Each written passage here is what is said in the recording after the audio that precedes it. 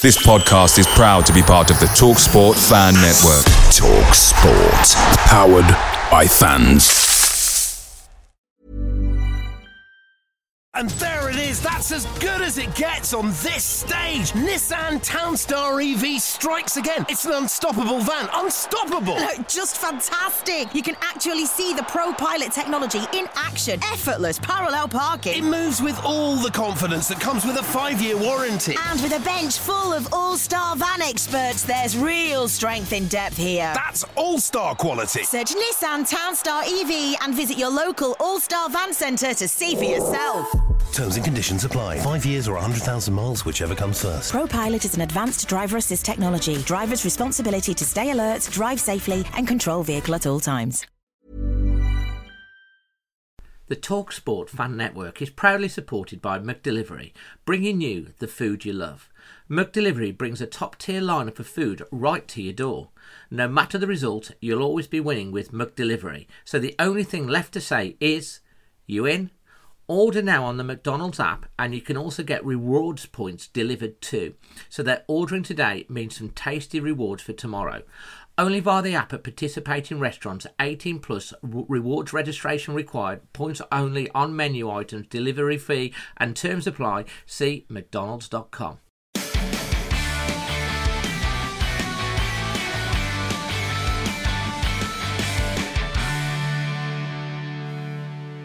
A very good evening to everyone, and thank you if you're joining us live. We often, when the four of us get together to do the main podcast, we often do this in person, but this one's on virtual, and we're going to be, and it's also live as well. We're doing it live as well. So a good evening. Oh, you didn't tell us that it was live. Good evening, Jason. How are you? The Lord himself. Living the dream. I've had the kids all weekend. Amy's been away. She needed some much needed rest and relaxation. So she left me with the kids. So it's been, that's why all my hair's going now. Flipping Jonas. Is she coming back, Jace? Is she coming back? That's all we need to know.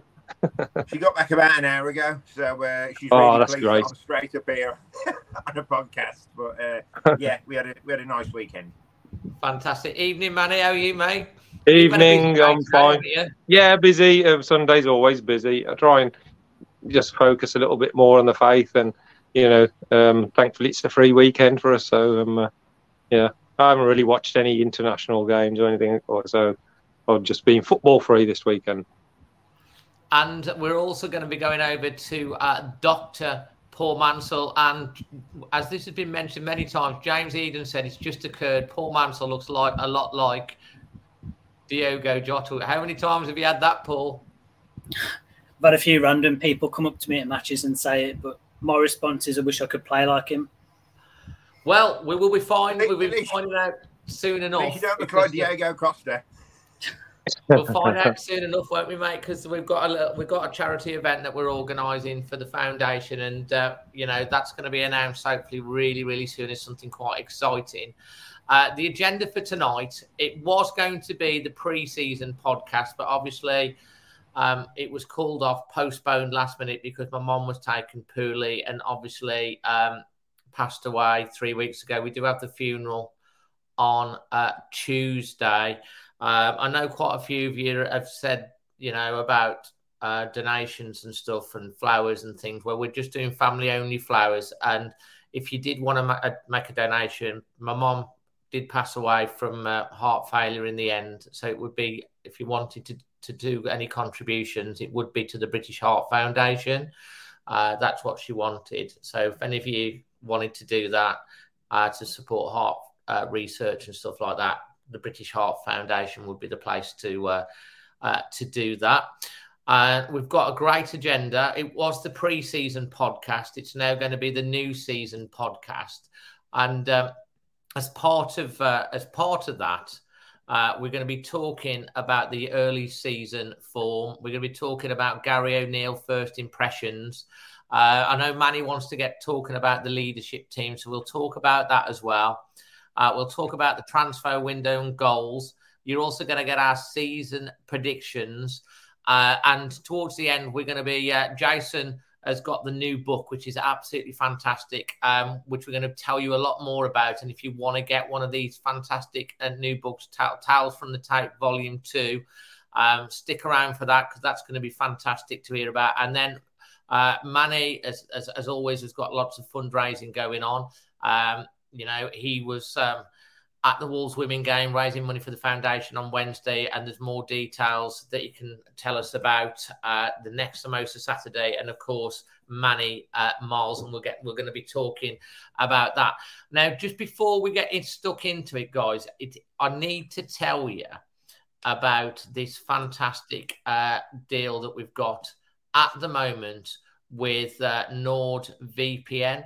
NordVPN, basically, we've got a deal whereas you can get a massive discount with them at the moment.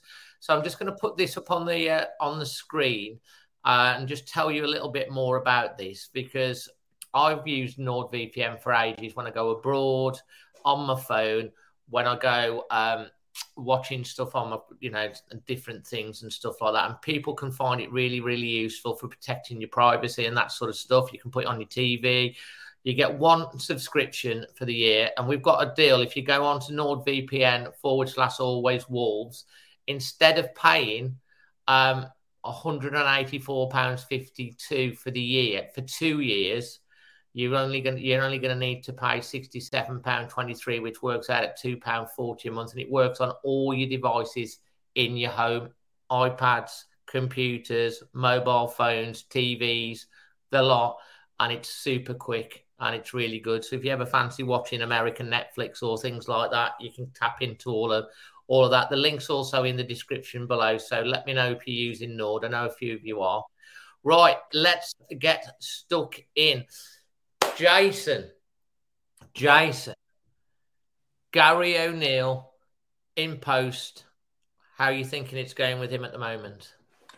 I mean, you can't lay any of the blame at Gary O'Neill's door too early on in the season, on the basis that he's only had a week pre-season to work with the players. Yes, he's got some new incomings now, and I suppose he does need to be judged, but as early as the season is at the minute, I don't think we can judge him.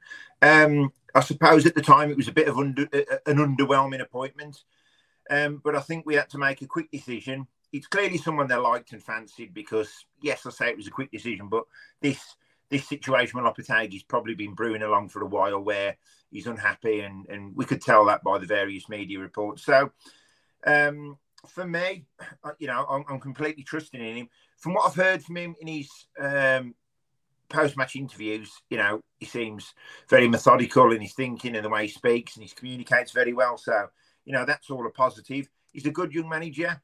Yes, he briefly had a go at Bournemouth, but once again, it was only a short period. So I'm fully behind him. The least now we mention about Lopetegui, the better, because I think we all got excited on what it was going to be like underneath him, and it really flattered to deceive. So I'm fully behind Gary O'Neill. He hasn't had the greatest rub of the green so far. Fantastic performance against Manchester United, first game of the season. I thought, Wolves really applied themselves well. We was robbed at the end. We was attacking well, plenty of shots on goal. The other matches, especially the Palace one, I was so disappointed. But it's a long, hard season. We've got Liverpool coming up. I just hope now that he looks at some of these new players that he signed. I know Enzo's literally only 18 years of age, but it's important he bloods him in very quickly, I believe, because normally they don't do that with these 18-year-olds, as we've seen with Silva. Normally they give them time, but I don't think we've got time on our side at the minute. And secondly, just give the lad a chance, because with this squad of players as it's been, played 4, lost 3, won 1, it's not a great start to the season. So I think we need to make some changes pretty sharpish. Absolutely great points. Manny, over to you next. And by the way, Manny, I saw Manny on Wednesday night, and he's got the new away top, the Pro Edition, and he absolutely rocks it. That it goes so good with you. My son bought it me, man. I'm a replica buyer, I am. He goes, Dad, you got to have the Pro. And to be honest, it is chalk and cheese when you put them side by side. When you buy just the replica, it's a decent top, but when you put it side by side to the Pro, you think, wow, it shows all your bumps off.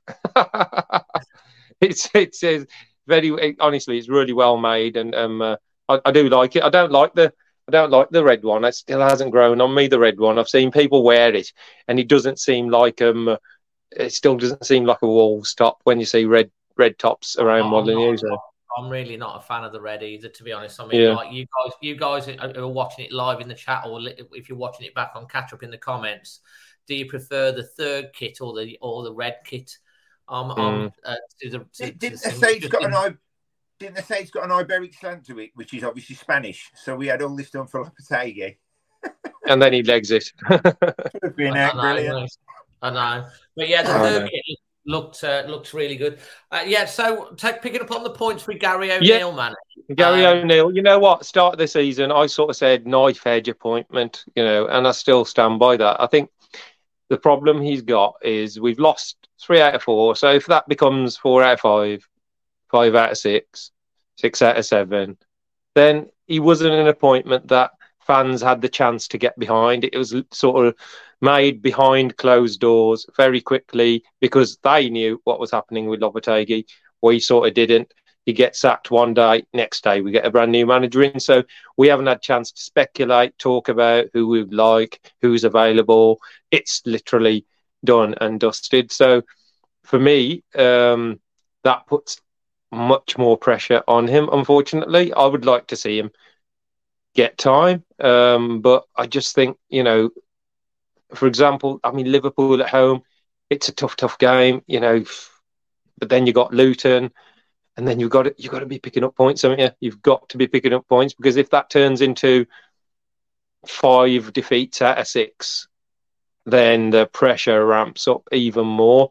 So, however, the hierarchy might be with him, owners, we've seen in the past, everyone gets a bit nervous. Oh my God, who have we appointed? Is it, because if you look at our home games, mate, it's one of the most horrifically hard starts you could ever imagine. You got Liverpool, then you got City, then you got Villa, then you got Newcastle. So it's like, there's no respite at all. You're facing some really top clubs, and I just hope, for the sake, you can get a home victory more than anything. We've played a couple at home, and we've only played the one, haven't we? Brighton. We've only played the one. Played 4, and we've had the 3. That's strange. I don't know how you work that out. So we had 3 away games. On the tactics, I have to say, apart from 10-minute spells against maybe Brighton and Palace, the rest of, if you take those 10 or 15-minute madness bits, the rest of it has been fairly encouraging. Okay, Everton away wasn't a very good performance, but we dug in, we scrapped, we defended, and we scored. Man United was pretty sensational, let's be honest. Whether that was, some people say, oh, well, that's the end of the Lopetegui pre-season, blah, blah, blah, or if it's anything to do with, only time will tell. Against Palace, I thought, for long periods, especially that first half, we were well in that game and everything looked right. He has made, obviously, good calls, but he's also made some that we question. For example, taking off a striker when we've just scored. Yeah, when we just scored and he takes a striker off. That's all that Palace need to give them a bit of a lift to go again. So I think I'm pretty sure he sits back and thinks, because he's probably thinking, like we would, if we get a point at Palace, Everton and Palace, 2 away games, 4 points, yeah, we're on the board.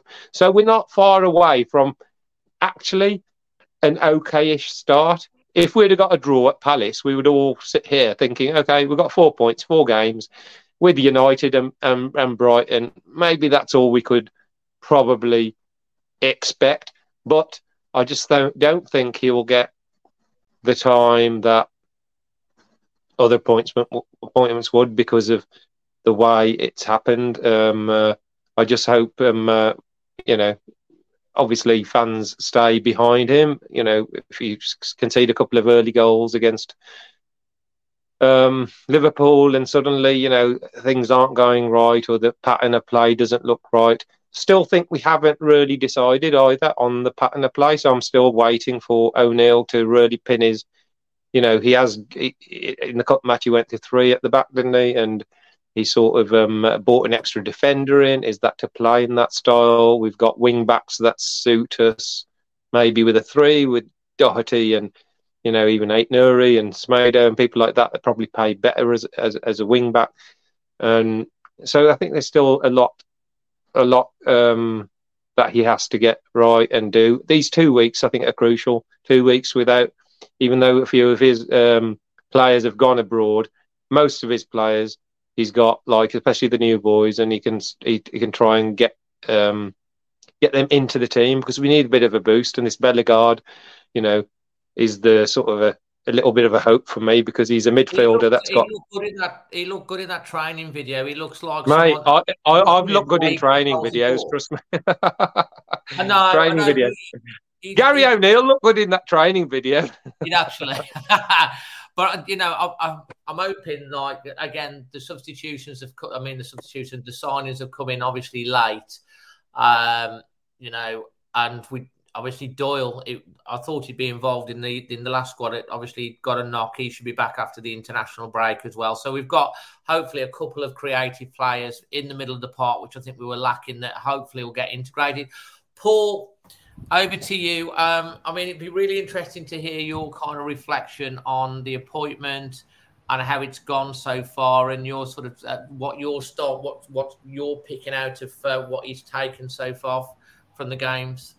Yeah, focusing on the appointment for a start, I actually felt it was a pretty positive appointment, because if you cast your mind back to last August, Bournemouth had just lost 9-0 at Liverpool. Was it under Scott Parker?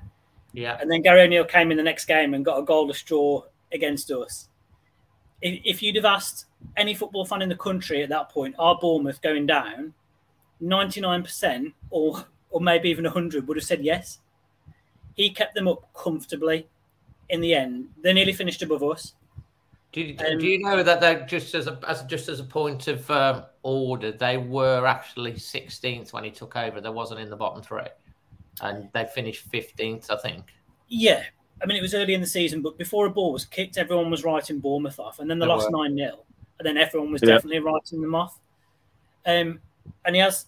I've heard people saying he's got a bit of a reputation as being pragmatic, but there were performances under him with Bournemouth last season, like Tottenham away, where they won 3-2. Really good attacking performance. They did a job on us, didn't they, at Molineux as well, with a 1-0.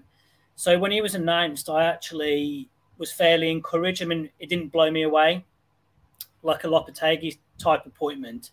But then who are we to really demand an elite manager when we're a bottom half of the Premier League team right now? So, yeah, I didn't have any major complaints about the appointment. And I think so far from his games, he's probably yielded roughly what we expected in terms of points. If you're really optimistic, you might have hoped for 4 or 5. We're on 3, but it should have been more than 3, shouldn't it, after that performance at Old Trafford, especially. So I'm neither really concerned nor really, really excited. I think we're about where we are at the moment. And I just hope this international break has come at a good time for him, with the new signings coming in, to start to forge that identity that we hope to see over the next few weeks and months. Oh, it's a good point. My thoughts on it is that when it was originally rumoured, I was like, what type of thing? But, I was like that. But obviously with all the stuff that went on with the Lopetegui, which we're not going to go over, we've heard stuff on that. He's coming, he wants the job. He's coming very, very short notice. Only last week he brought in another coach. So he's still been building his backroom team as he goes, really. Yeah. One thing I was worried about with would be just sitting back and putting 10 men behind the ball and hopefully nick something. And that's what Bournemouth did against Wolves when they won 1-0. It came up, it was one shot on target which come off his knee and they beat us, but we couldn't break them down. But that shows a lot of good organisation. But the Man United game, I thought he could have easily have gone to United and gone, they were so positive. And the way we ran with the ball, he obviously encouraged them to do that, to go out. And we played really, really well. And we should have at least got a point, if not more, out of that game.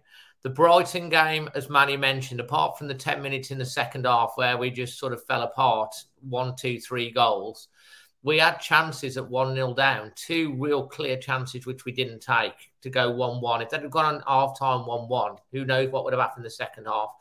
And we could have collapsed as well, but we did fight back a bit, which showed character.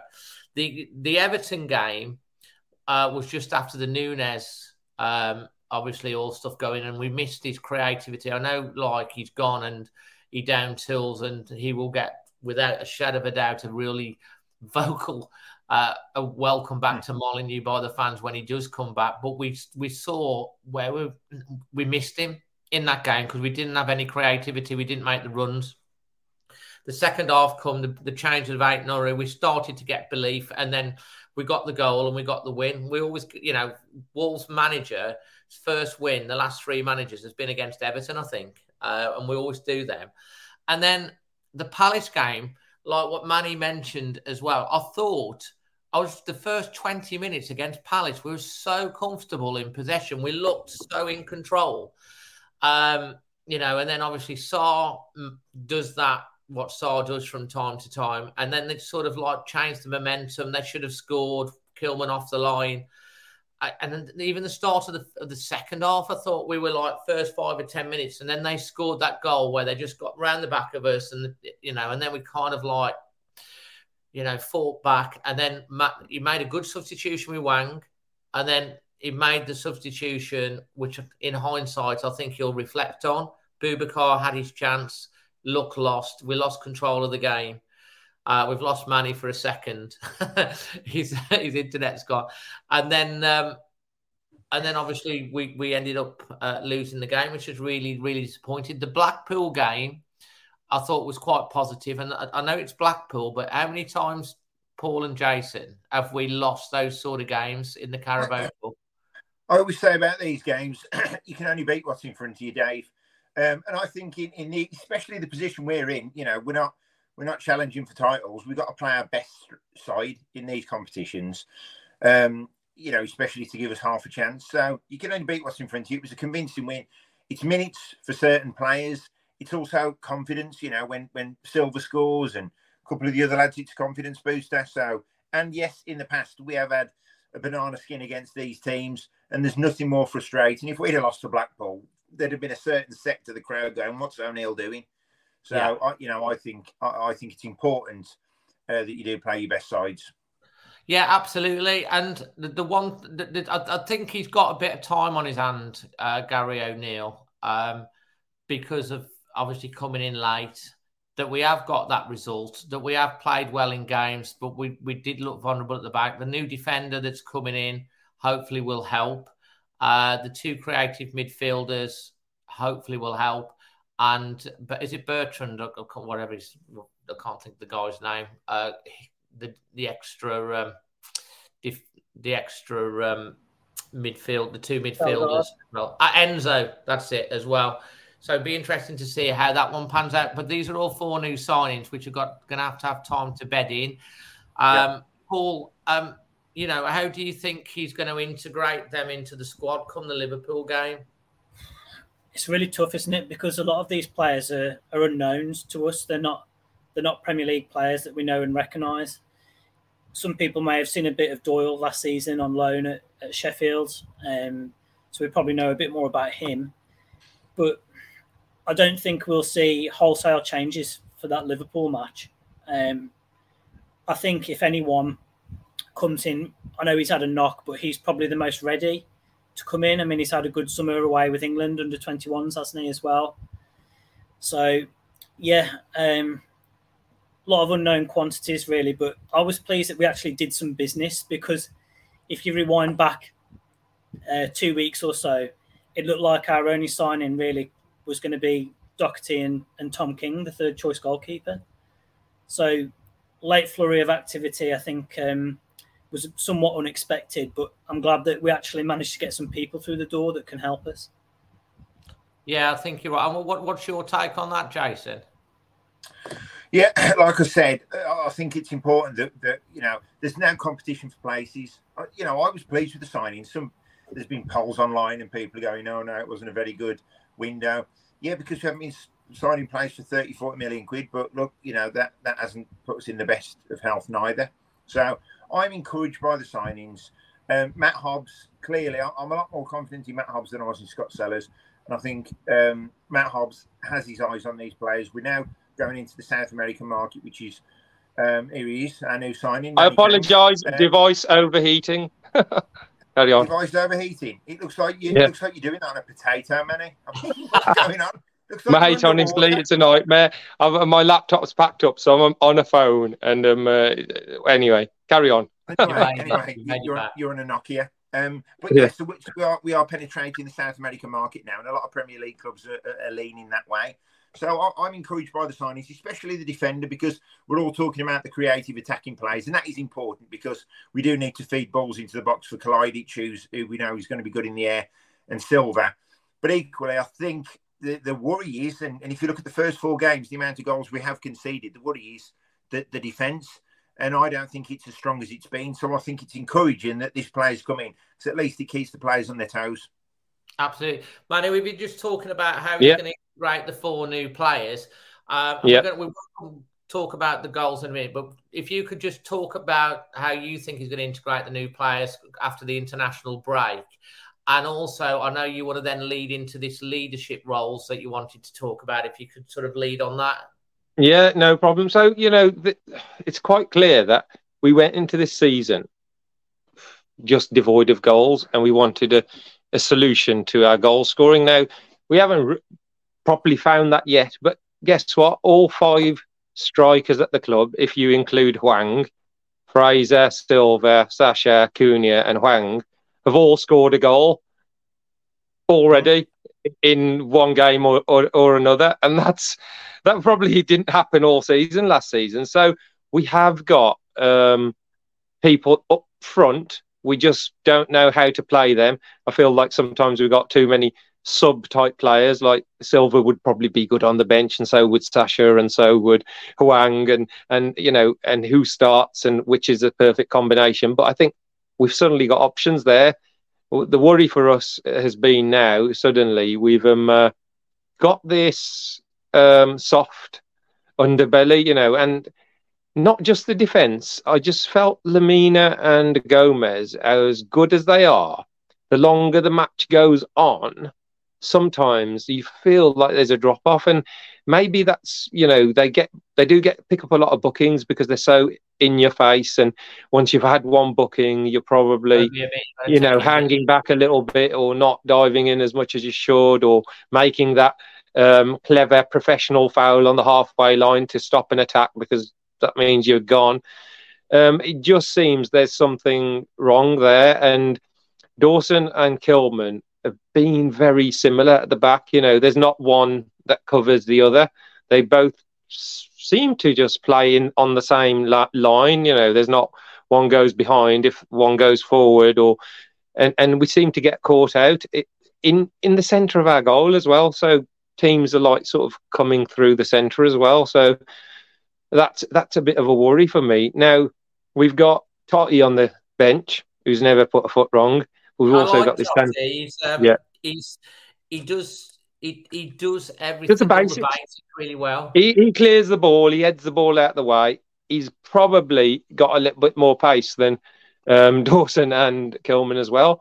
So him and this Santiago Bueno, who I don't know much about. I know they conceded 55 goals last season, his team did, which is sort of par probably for the position they finished in. Didn't really play this season for them, so it became available. Really hope he's sort of the answer, but he seems like another big, tall defender. So whether he brings him in, whether there's going to be this shock switch to a 3 at the back, something needs to happen at the back a little bit. And leading on to that is, when you concede, you just want somebody on the pitch to be the organiser, somebody who just pulls people together, gets them together, maybe does a little bit of a huddle again, and obviously... I am missing the huddle. That's gone. Mate, you know what? Honestly, I think it makes a difference, because we used to Connor Cody for years, and Connor was, captain, fantastic. He had his own way. He shouted for England, and literally, it sort of G'd a lot of people up, and it also G'd you up as a fan. Ruben was slightly different, but he did his performances on the pitch, diving around, bodies in the way, protecting the defence, running back into his penalty area. He played like a captain.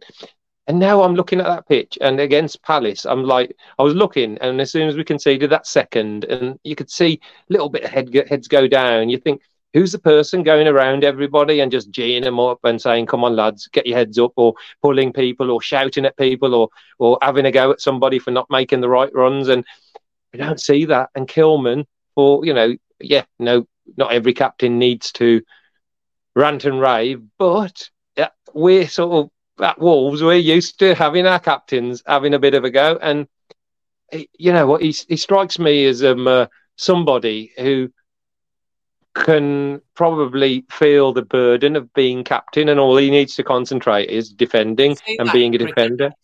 Mate, I'd use an analogy with Joe Root when he was captain of England. His batting suffered. They've made Ben Stokes the captain, and Joe Root starts scoring hundreds every other game.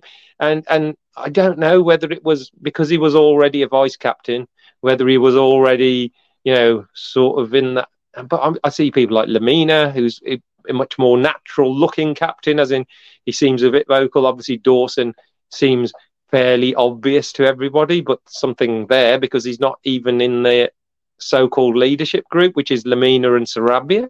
So Sarabia, you do see him in the videos talking to a lot of the new signings, probably because he's the only one who can talk their lingo. So there's probably a good idea to have somebody from, Spain or Portugal in your leadership team because he can get around, especially those new players.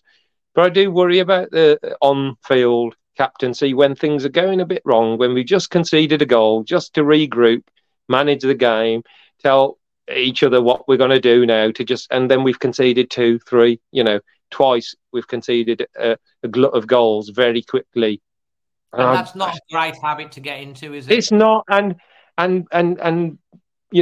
Max, just people do pick apart all the reveal videos, and they say, oh, he's just standing there, he's not really.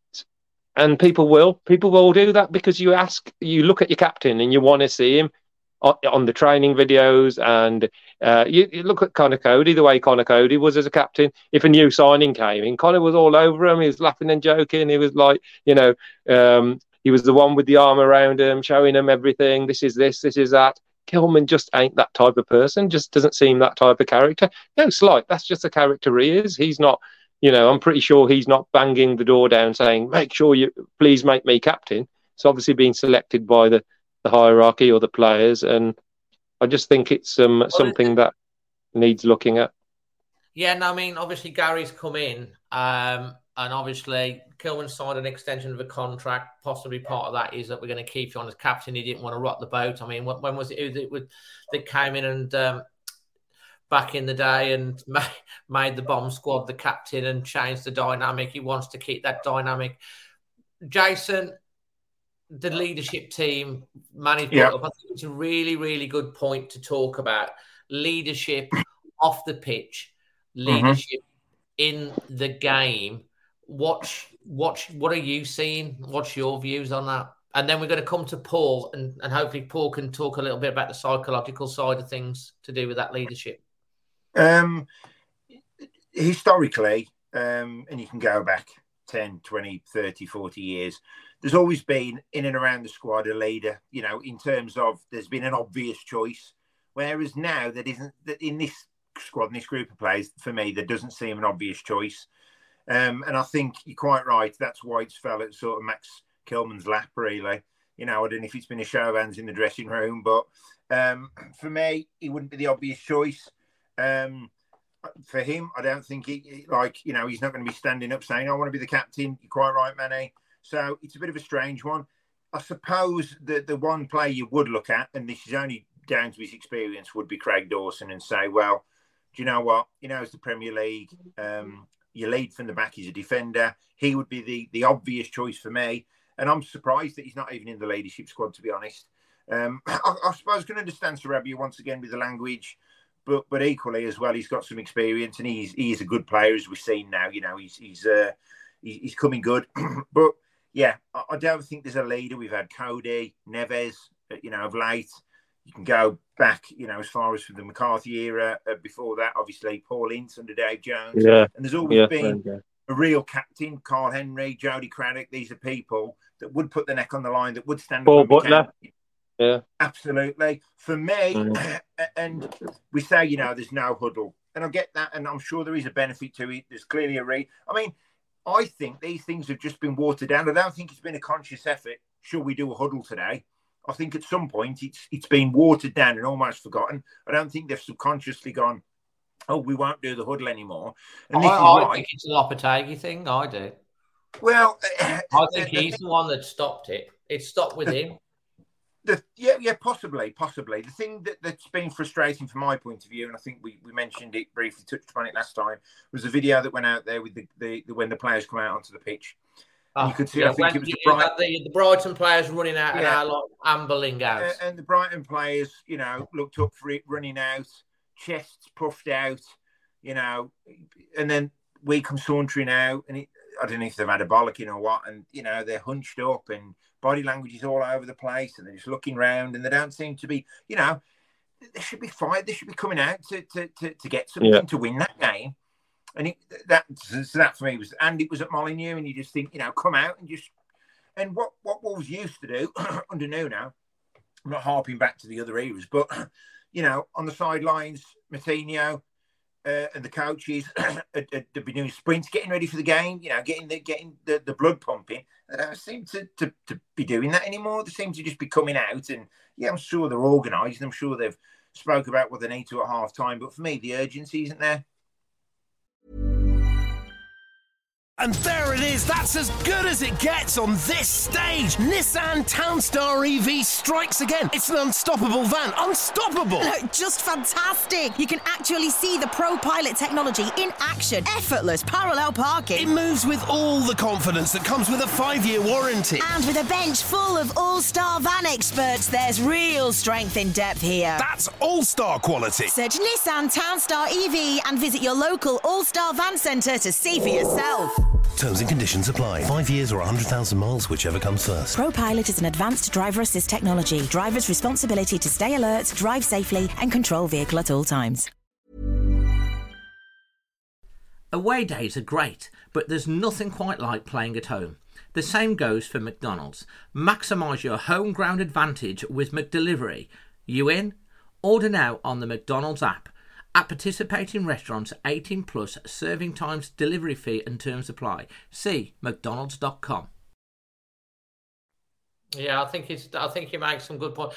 Paul, I really like, obviously I know that you know you've got your doctorate in the psychology side of sport, and if you don't know, Paul is actually teaches at Staffordshire University on the subject of this and wider afield as well.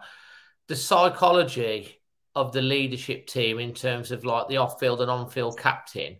What have you seen in the performances that you've watched so far this season, and what is lacking, do you think, from a leadership? Do you agree with what Manny and Jason are saying, or do you think, you know, that's, you know, superficial? I'll try and keep my answer quite concise because I could talk for quite a long time about this. Probably the first thing to say is that often the issue of captaincy is more important for the fans than it is within the club itself. We see it as quite emblematic. We see it as a real big thing, maybe, and the players less so. Second point I wanted to make is that it should be a collective responsibility. It's not just down to one person who's got the armband to get people going, to organise people, to motivate people. It's anybody can do that. So I think it should be encouraged, you know, that others should be stepping up as well, not just Kilman. A slightly linked topic maybe, and it was mentioned in commentary against Crystal Palace, is the other lads have said there's not much to choose from in terms of other leaders, and linked to that, there's not much Premier League know-how really. We've lost Ruben, who's played, you know, probably getting on for 200 games for us. Lost Connor. these are players who've got lots of know-how. And if you look at a lot of our players, they perhaps don't have that same level of Premier League know-how or experience. But coming back to the psychology of it, a real, in terms of the theory, a real key theme is, can a leader bring people together? So it's not necessarily about a good leader being born as a leader to be this tub-thumping, chest-banging leader, this great man theory, as it's called. The most modern way of thinking is called the social identity form of leadership. And in that theory, good leaders, effective leaders, make people feel like they belong to the team. And when they do that, it makes them try harder. It makes them see stress as more helpful, all these kind of things. And my reservation about Kilman, as nice a guy as he is, does he bring people together?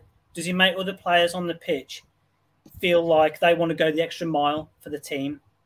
So that's just some of my reflections, but I'll probably cut it short there because I could talk for a long time about it. Mate, this is, really, points. really, really insightful. And I think it's really interesting because you're right on the cutting edge of psychology and sports psychology. So I think it's really interesting for all the fans to understand that there are different forms of leadership.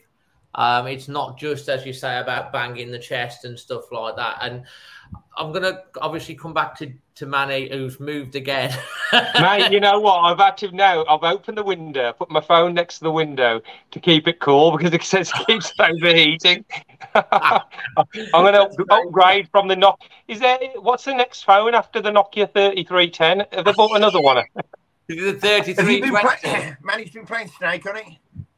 Oh, God, the good old day. Yes, I'm going to come back to you guys on what Paul's been saying. But, Paul, I think it's really important how you sort of putting that across. And from your point of view, that you're looking at Wolves and the leadership team, what style of leadership do you think Max brings to the team? What's his style and, what's his strengths? I don't know him well enough to comment. We can only judge from what we see as fans on the sideline. He seems calm. He seems in control. You don't see him get flustered. You don't see him with poor discipline. So I guess what that might lead to is that you hope that he leads by example, that his behaviours are contagious amongst other players in terms of being calm under pressure, in terms of, not getting carried away, not getting in referees' faces, not losing the discipline. So that would probably be my opinion from looking at him from the outside. But the other guys have mentioned, and this is so important, it's not just on a match day, it's the stuff around the club. So Connor, when there was a new signing coming in, before they'd even got to the training ground, he'd get hold of their mobile number and start texting them saying, welcome, if there's anything you need, I'm your man type thing. And I think that kind of, Max might well do that himself, but those kind of behaviours really make people feel like they belong to that group. And when they do that, they try harder, they perform better and so on. So the short answer, I guess, he would probably be a leader who leads by example so that others follow that. That's a really good point. Manny, back to you on what Paul said. I think what it is like for fans, we can only judge on what we see. That's the thing. So there's a lot of stuff, obviously, we don't see. So someone like Connor, we just mentioned there, texting people, he was pretty obvious. He was in your face. He was like with us the same way he was probably with the players. So it was obvious to us that he was that type of a leader, and Max obviously doesn't show that. And at the end of the day, whatever type of leader we have, it's got to work. It's got to work. And when you sort of, things happen on the pitch and you think, you look around, you do, don't you? It's like when we're quiet in the crowd, we look around to somebody to start the chant off so we can get behind the team again. We do look around, don't you?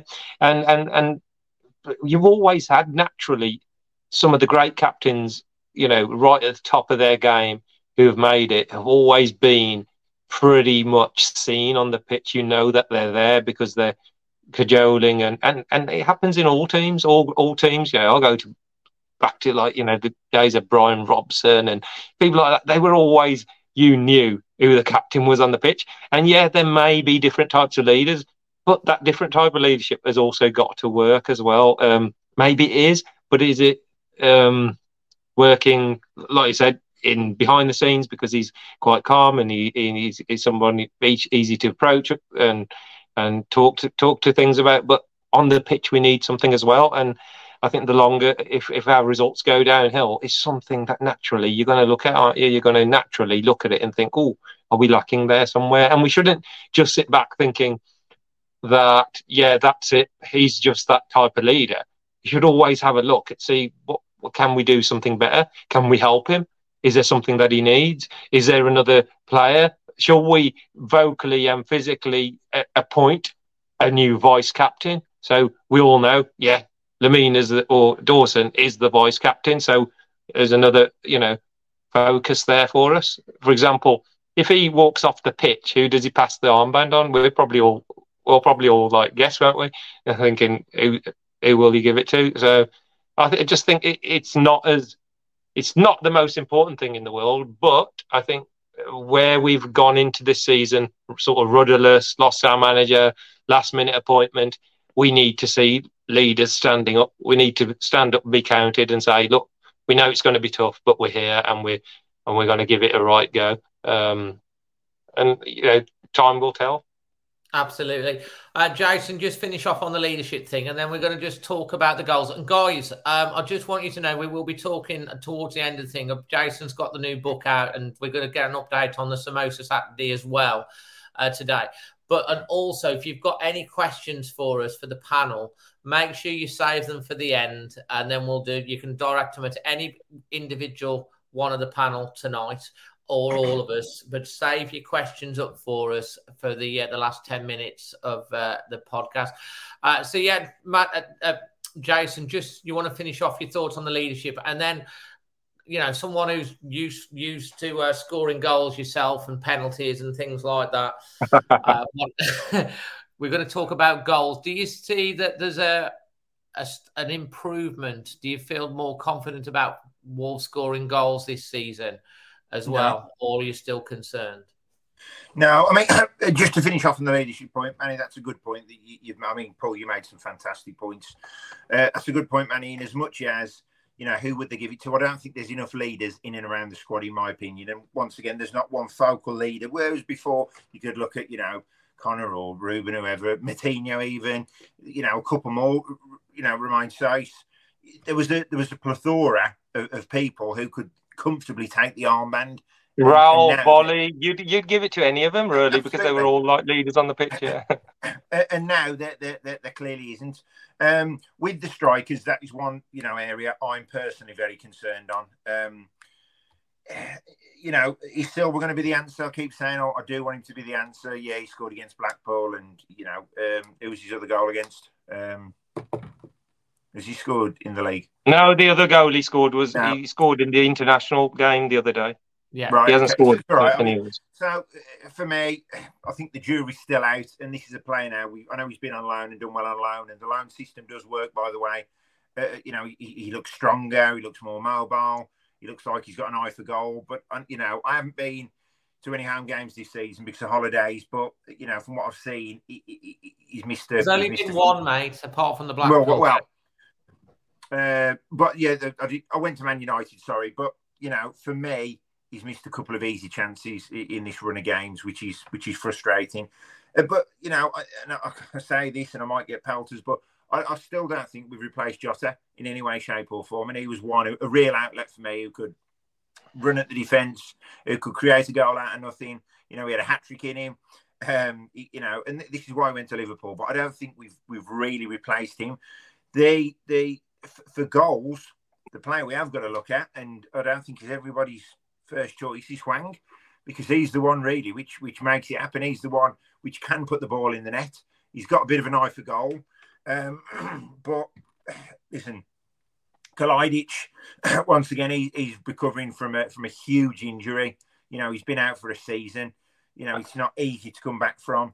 But yeah, I don't know. I mean, that's one thing over the windows. We don't seem to go and look for it. I know every club in the league wants a 20-goal-a-season goal scorer. Every club, we're no different. But other clubs seem to be getting them. Not every club, but other clubs seem to, be attracting them and getting them. But we just don't.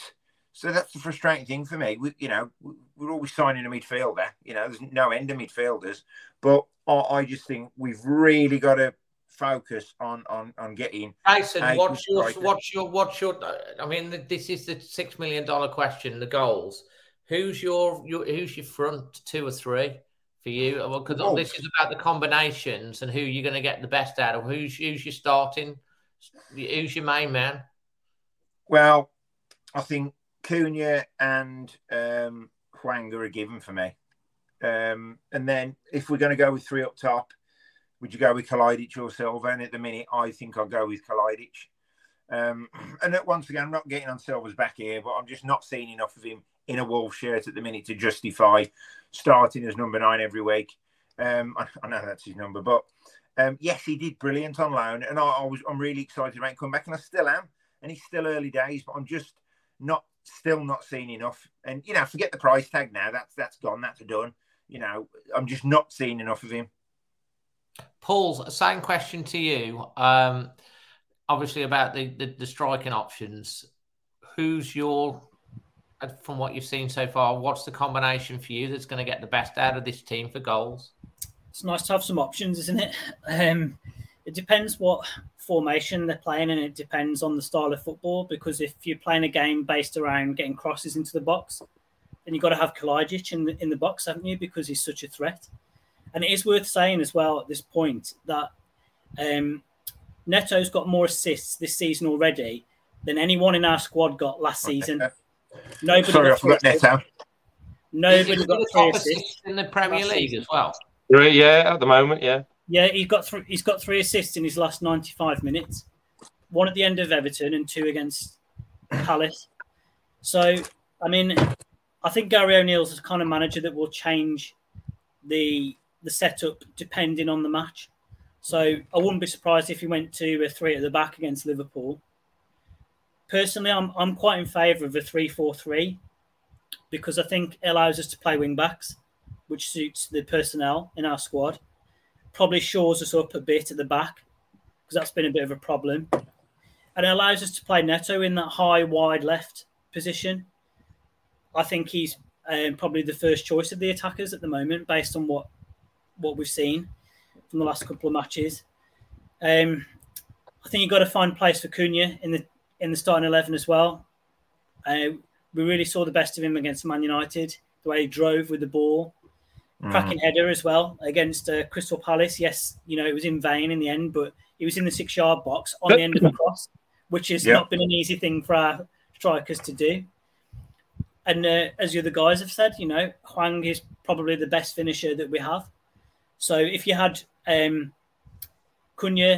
Hwang and Neto as a front 3, I think that would be quite exciting. I think Hwang could play that right-hand role and track the left back when from the opposition when they come forward. Cunha's not a 9 as such. I don't think anyone thinks that he is, really. But could he drop off away from the centre-backs and create space for midfield runners? Could he run in behind them? He's not an into-feet type striker, is he? Hold the ball up. But Cunha likes to have the pitch in front of him. Yeah, so... I mean, the conundrum is, if you did play a front 3, who do you have down the middle? And does that mean that would mean probably that one of Hwang or Cunha has to miss out?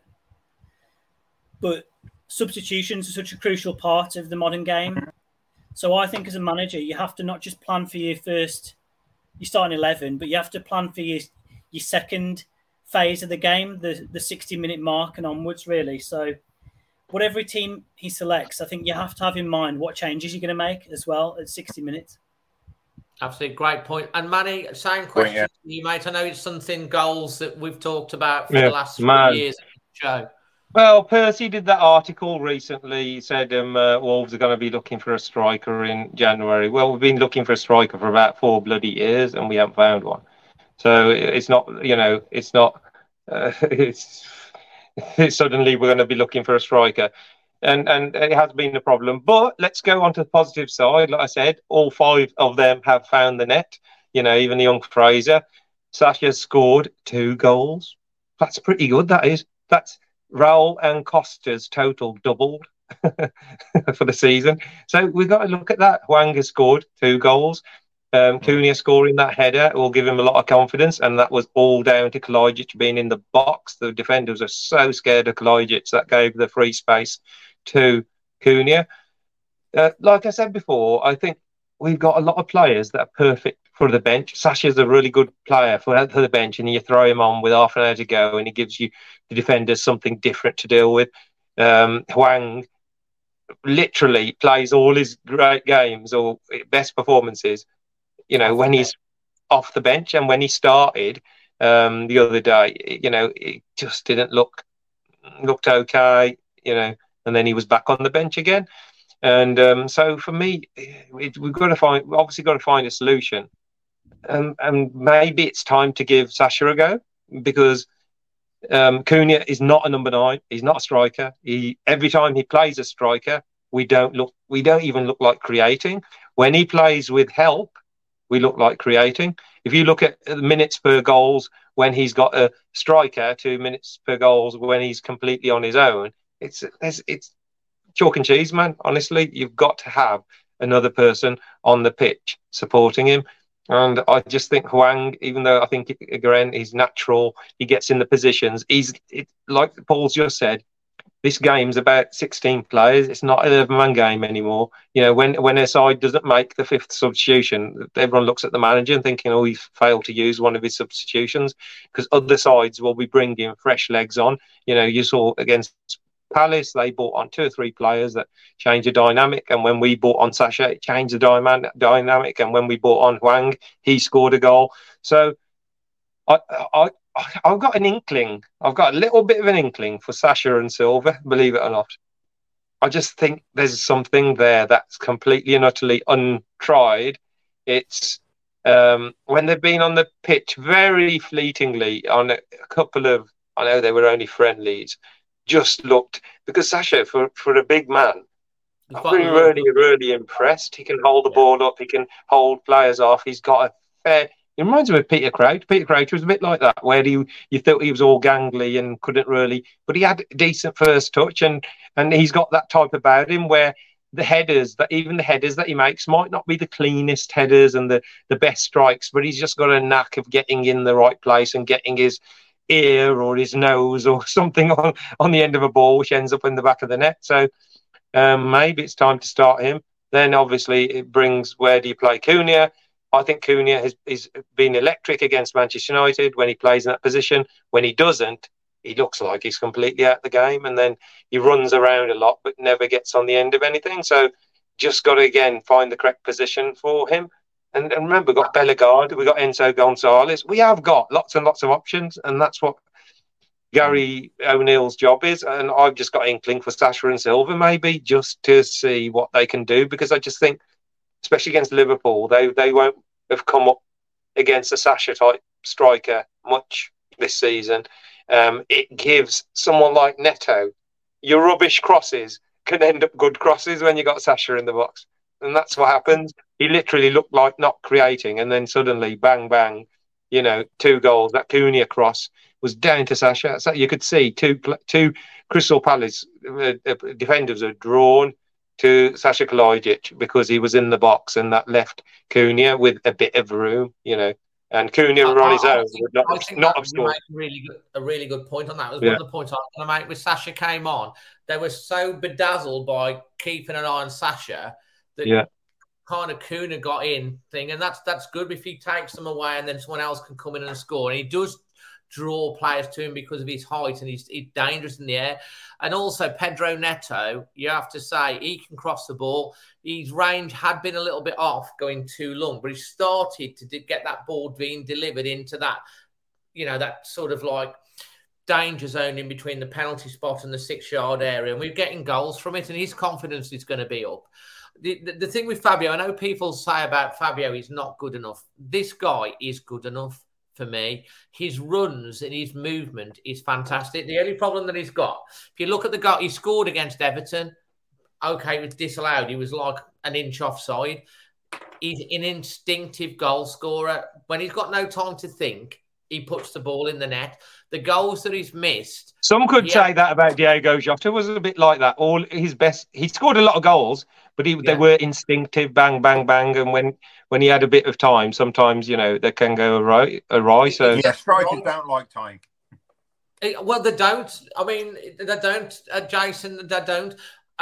And although they should, because they paid the big money. But like the one thing I will say about Fabio Silva, his runs gets him in the position to be in the one-on-ones. What he's got to improve on is finishing, and is finishing the thing. So, there's an argument with strikers. Every striker goes on barren runs. We see it. Does he pull the plug on Fabio Silva now when he's only had 2, 3, 4 games? He did score against Blackpool. Again, it was a good finish. Do you persist with him and then the goals start to come? Who's going to get us 10 goals a season, 10 plus goals a season? I'm going to ask each one of you there, out of all the strikers that we've got, who's going to get us 10 goals? Now, we don't know Dockers is on 2, so if you want to include him, you can. But Jason, who do you think? Do you think Fabio Silva will get us 10 plus goals this season? Sasha Kalajic, Kuna? I think Kuna will, because he just brings a bit of a different dynamic. Hwang, I've just thought about that actually, because you I don't know why I didn't even mention Neto, but with Hwang, he doesn't want to be known as an impact player. Now play does, i.e. that was what Troy was known as in the end.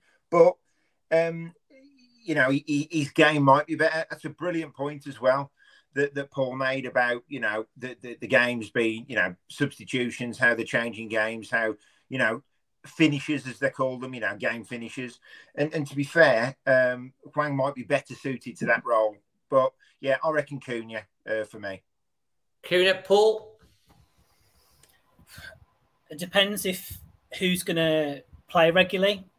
From our conversation that we've just had and looking at the comments as well, nobody's convinced about who is definitely going to start every match up front and be our number 9. Realistically, I'm not sure if anybody will get to 10 goals, because if you look at history over the last 3 years, has anybody got more than 6?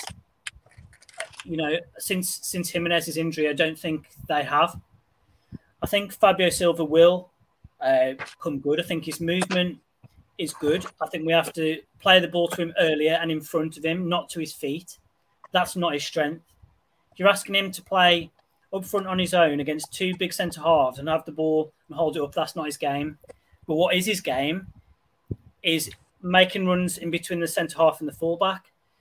Bit of movement in the box from crosses. Don't forget when he came on against Man United, he had 3 shots on target in 15 minutes. As well, and there were difficult chances as well. The keeper was on an angle and stuff. That's it. Yeah, I have faith in him, but I think we have to play to his strengths. So, short answer: I don't think anybody, hand on heart, will get to 10 goals. It would be great actually if we got a few penalties, because there's lots of stats about how few we get away from home. In fact, the last time we had a penalty away from home in the Premier League in front of fans, not including lockdown, was January 2020. So we've seen that Cunha is good on penalties. So if we got a few penalties, could he get 6 goals from open play and 4 penalties? Possibly. So you're going Cunha then? Probably more likely than not, because I think he will play more than the others as well. Good points. Okay, so that's 2 for Cunha. Manny? I'll go with Sasha. I will, because he hasn't played yet. He hasn't started. He scored a couple of goals. He's awkward. Crosses, rubbish crosses turn into good crosses. I'll go for him. Fabio, again, I agree with what Paul said. You said that he does get into positions, and he's got to finish. But we didn't get into those positions. We didn't even get into those positions last season. So that is a bonus.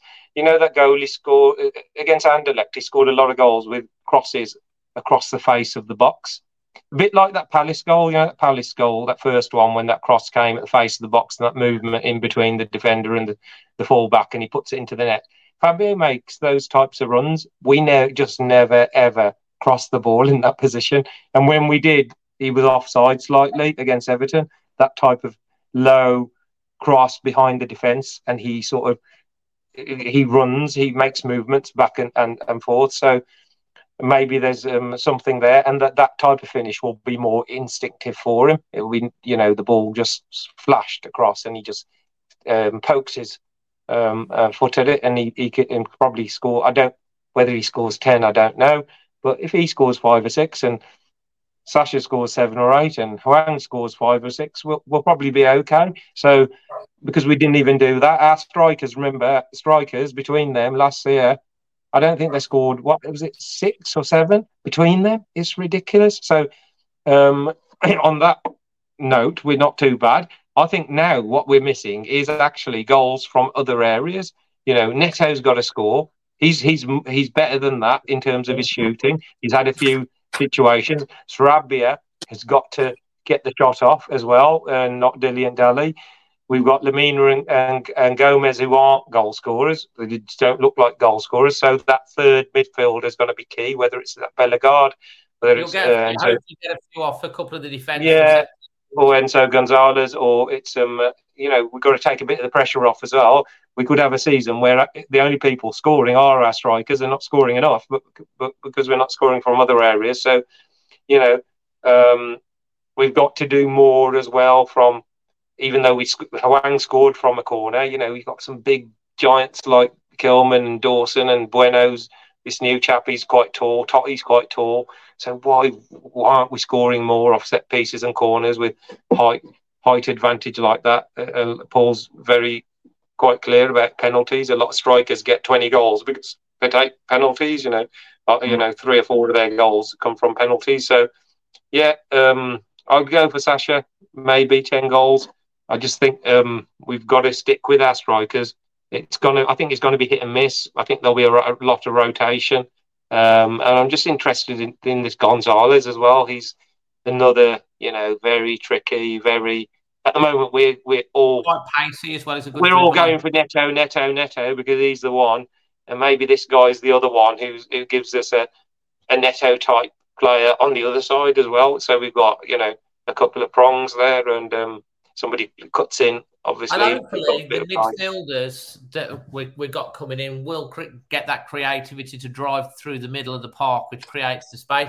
I can see the argument for Kuna. I like Sasha. I think someone said he's got 2 in 74, but just for fun, I'm going to say Fabio. Go on, mate. You say Fabio. I know, just for fun, so it mixes it up a bit. Right, who wants to go first on the next one? Because this is going to be the season prediction. So Manny, Paul, or Jack. Jason, you've gone first a lot. So Manny or Paul, which one of you want to go first on the predictions? And I'm going to shout them out to you. I have just spoke. Go on, give it to Paul. Paul. Okay, first one. Where are Wolves going to finish this season? I think roughly similar position to last season, and I'd be fairly happy with that. So I'll say 14th. 14th. Who is going to win the Carabao Cup? Not us, based on our form in that competition. You could almost give Man City as an answer to any competition, couldn't you? Because they're not just strong in the Premier League, but they're so strong in that competition. So I'll say them. Okay. Who is going to win the FA Cup? I'll try and say someone different to Man City. So it'd be good. It'd be great to see a team like Brighton win it. I mean, they came close, didn't they, last year? Semi-final, wasn't it? They got knocked out. So let's hope maybe they can go one better, if not us. Who is getting relegated from the Premier League and who's winning the league? Man City to win. Relegated, I think most people will say the same 2 teams that I'm about to say. Luton and Sheffield United. I think most people will say that. I don't think that there'll be no hopers. I think they will pick up some points. I think they'll fight. I don't think they'll do a Derby County when they finished on 11 or 12 points. Because I think there's probably not much actually to choose in the bottom 8, really. So they will pick up points, but I don't think they've got enough to stop up. And I think the team will be Everton. We've already beat them this season, which says a lot. They're finally going to go get sucked this year. Yeah, they've flirted with relegation for long enough. They've not got a goal scorer, although they've signed Portuguese guy, haven't they, for quite a bit of money. He might turn out to be or something. Beto, is it? Yeah. But having seen them in person and seen them last season, I think they're a poor side, so I would tip them. Fantastic. Thank you, Paul. Guys, just make sure you save your questions up because after we've done this, we're going to be talking about Jason's book and then samosas. Jason. Yeah. I think we're going to finish around 15th. You know, I can't see us challenging really for the top half. I think it's going to be a long, difficult season, but I think we've got enough in the tank to make sure we're safe. So if we finish 15th, will I be happy with it? Well, I won't be over the moon, but, you know, obviously I'll take it given we've lost 3 out of the first 4. For the League Cup, I'm going to go for Spurs. I think, you know, they've spent the Harry Kane money. Are they still in it? I thought they got knocked out. Oh, have they? Bloody hell, Jace. Have they got... Spurs get knocked out? Okay, well, I'll switch it then. So I'm going to go Spurs for the FA Cup. You know, I think James Maddison looks a really good player, you know, and I've always thought that. So yeah, have they been knocked out? I didn't think. Okay. I think they got knocked out. Yeah, they got knocked out. I'm sure I saw that they got some. Can someone confirm that in the chat about? Yeah, so Jace can make his mind up. No, hang on, I didn't get it wrong. I've got the cup competitions mixed up. I meant to say that Spurs are going to win the FA Cup. Yeah, and I think you know what, Paul. Once again, I think Brighton. Yeah, I think they're due something because very, very well organised club off the pitch, and they're a very good outfit on the pitch, and they're definitely the best side we've played this season. Bearing in mind we've already played Man United at Old Trafford. Fulham knocked Spurs out. Yeah, so Spurs for the FA Cup, Brighton for the League Cup, and once again, Paul, I think I've got to agree with you. Sheffield United and Luton, you know, they don't seem to have invested too much. Yes, they had good seasons last season, but this is going to be a long, long, hard season for them. You know, it really, really is. You can't see past them two. And the one for me, and these are definitely they're well overdue. They've paid their rent far too long in the Premier League, Everton. I think it's their time, and I hope it is as well. And what was the other? Oh, winning the league, Man City. Fantastic, Jason. That was just a classic moment tonight. Spurs winning the Carabao Cup, and they've already been knocked out. Love that. But he did mean the FA Cup, really, didn't you, Jason? I did. Obviously. Manny, over to you, mate. Where do we start? What are we starting with, Dave? Premier League, Wolves finished. Premier League winners, Man City. They've won 4 out of 4, not even out of first gear. You know, literally, if they can be bothered, they can win every single game. Honestly, they just seem that good with so many options.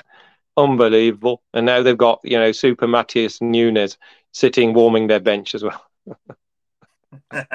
So I think this is the most obvious winners of the Premier League ever. I just think they're going to just steamroller everybody. Mate, I tell you what, this is going to be I just got a feeling it's going to be the most predictable Premier League ever for winners and people going down. I just can't see it. So going down, Luton, Sheffield United haven't won a game, have they? They haven't even looked like winning a game. But I am going to... Yeah? Burnley haven't either. Yeah, so Burnley is the one I was going to mention. I think it hasn't happened for a bit, but all 3 sides that came up are the ones that will go down for me. Again, all 3 haven't really strengthened. If they have bought players, they're not players that you think would jump out. Flipping heck. Manny's phone's melted. Technical side of things. Burnley, who's the manager of Burnley? He weren't very happy. He's turned Manny on his head. Vincent Kompany. Where's he gone? I think Manny's phone's melted. And that's screen burn. We'll come back to Manny in a second then. Oh, my God. Oh, dear. He's been having all sorts of problems. It might be the overheating. Anyway, we'll get back to him with regards to the Carabao, the FA Cup, and the Premier League, where Wolves are going to finish in a bit. Again, I'll come to me. I probably can't really say outside of Manchester City, but just to be a little bit different. Oh, he's gone again.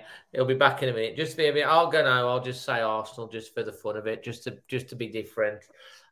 Winners of the Carabao Cup.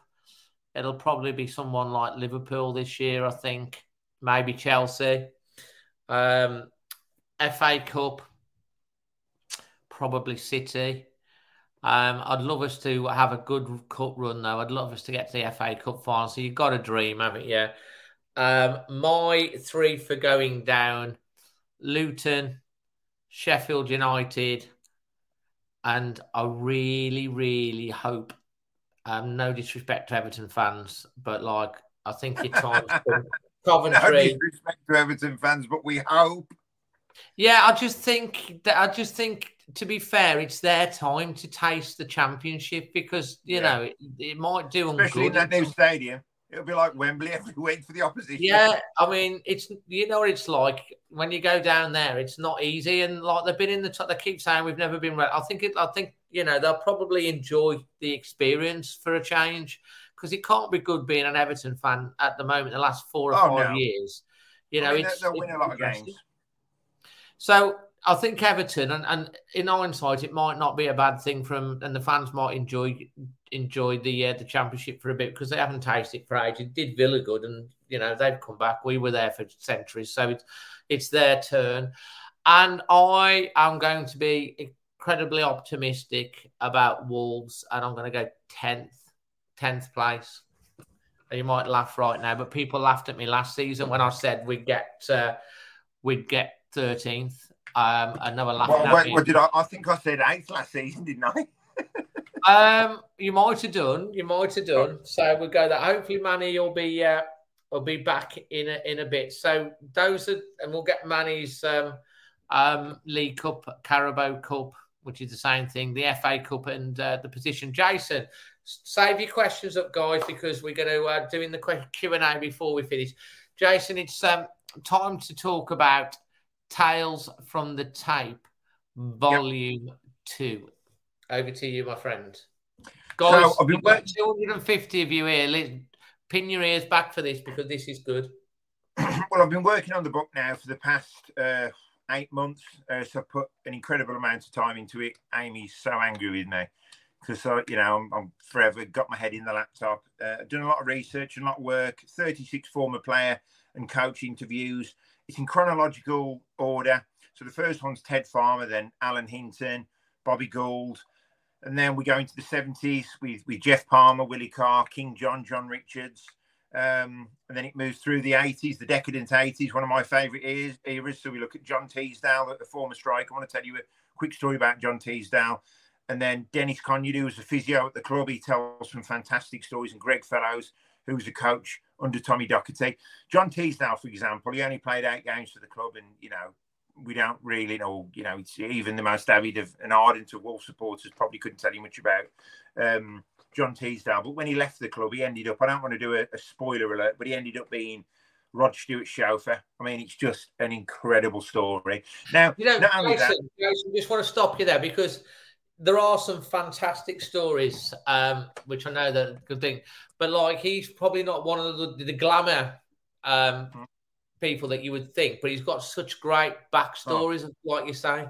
I think that's the one. And listen, don't get me wrong, Willie Carr, Jeff Palmer, John Richards, absolute legends. But yeah, a lot of their stories have been told and people have heard them before. But you know what I love? I love it when a player says to me, I haven't told this story before, Jason. they put it out there. So we've got Jeff Thomas as well, who talks about his battle with leukemia. We talked to John Pender, who's currently battling motor neurone. Paul Stewart talks candidly about the child abuse that he so terribly suffered. So it's quite life affirming as well in many respects. Then we look at the 90s. So I interviewed Bully, Jackie Gallagher. I mean, Jackie tells a story about he was struggling with an injury, so he went to the vets, and the vet sorted him out. I mean, it's just, honestly... He went to the vets? He went to the vets, and the vet sorted him out. And you know what? Jackie, I sent it to Jackie Gallagher, the chapter. He read it. He gave it to his wife. His wife said, we're going to use his eulogy. I'm so sorry. Oh, here he is. He's changed room again as well. Mate, honestly, you know what I'm doing to keep this phone bloody cold? Oh, man. You haven't got it on an iPad. Literally, I've been putting it under... It's waterproof, so I've been running it under a tap to keep it cool, then plugging it back in. Cold, please, haven't you? Where was I going? Do you want to finish off? Okay, relegated the 3 teams. Luton. Go on. Go on. Luton, Sheffield United, Burnley. What else was it? League Cup. Yeah. I'll go for Arsenal. FA Cup, I'll go for Wolverhampton Wanderers.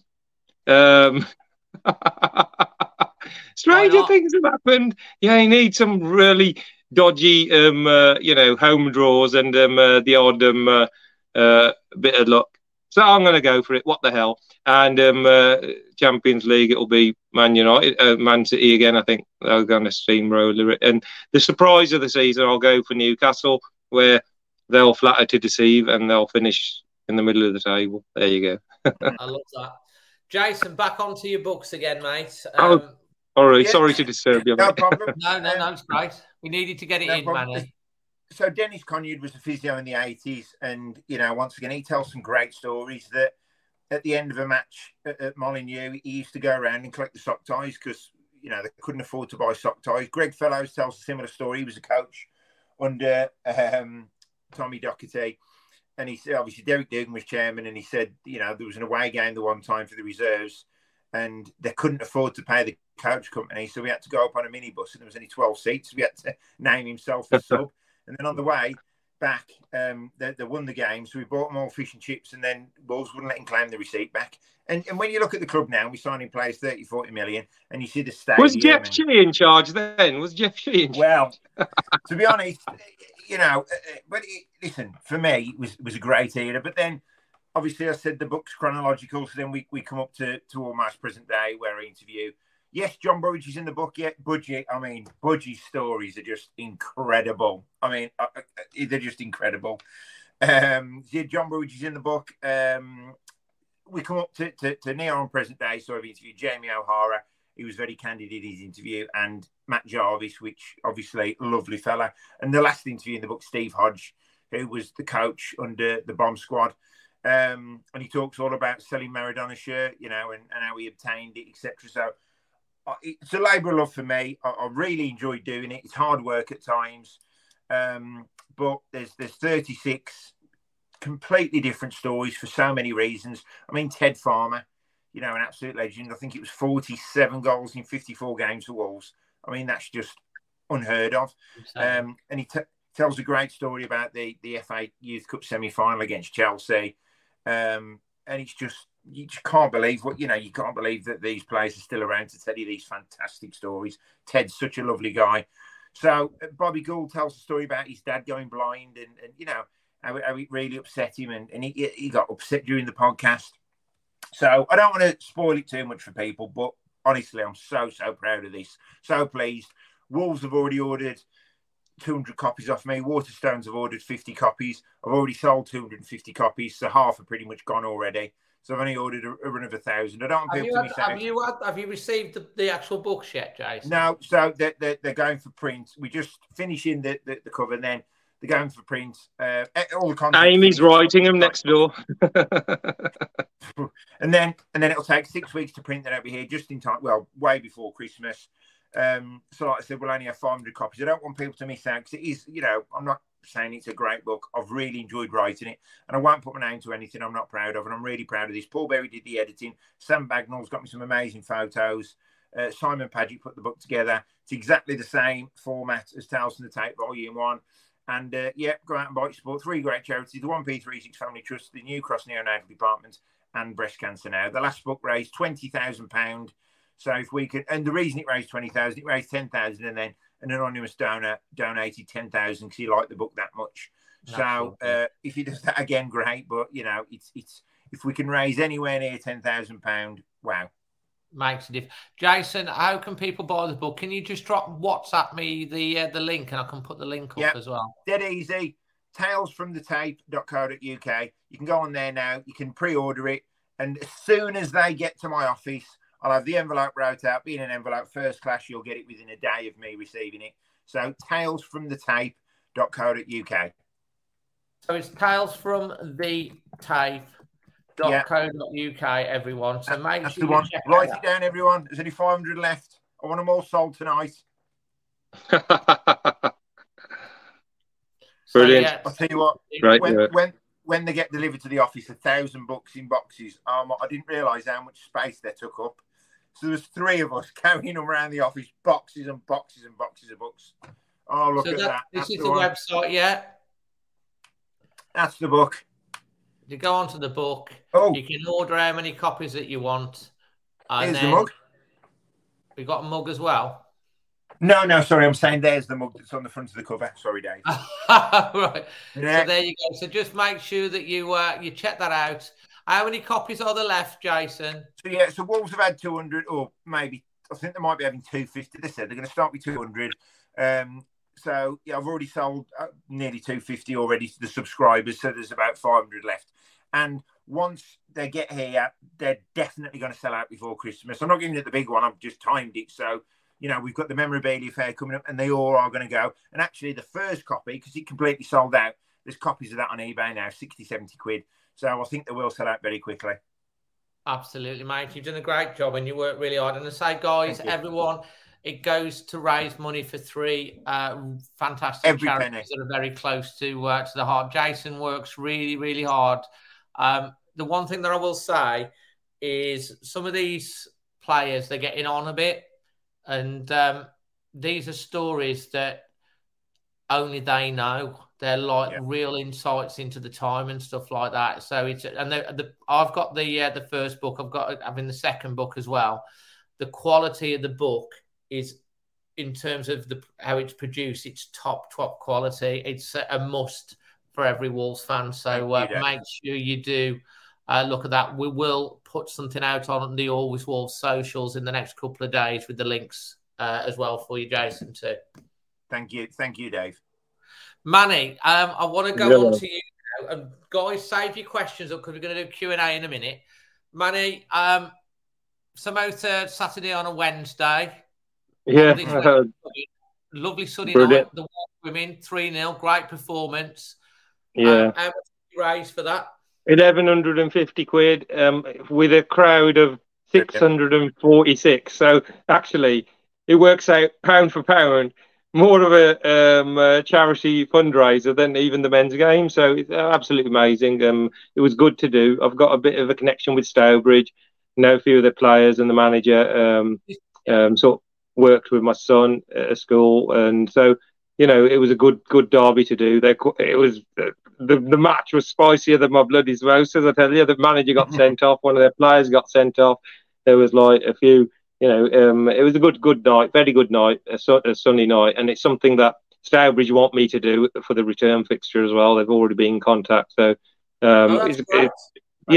I did it last year. I went down there and did something with them at the War Memorial Ground. They're playing. It's a big step up for them, a very big step up, and they need all the support they can get. They are a local side, so I've got a bit of a soft spot for them.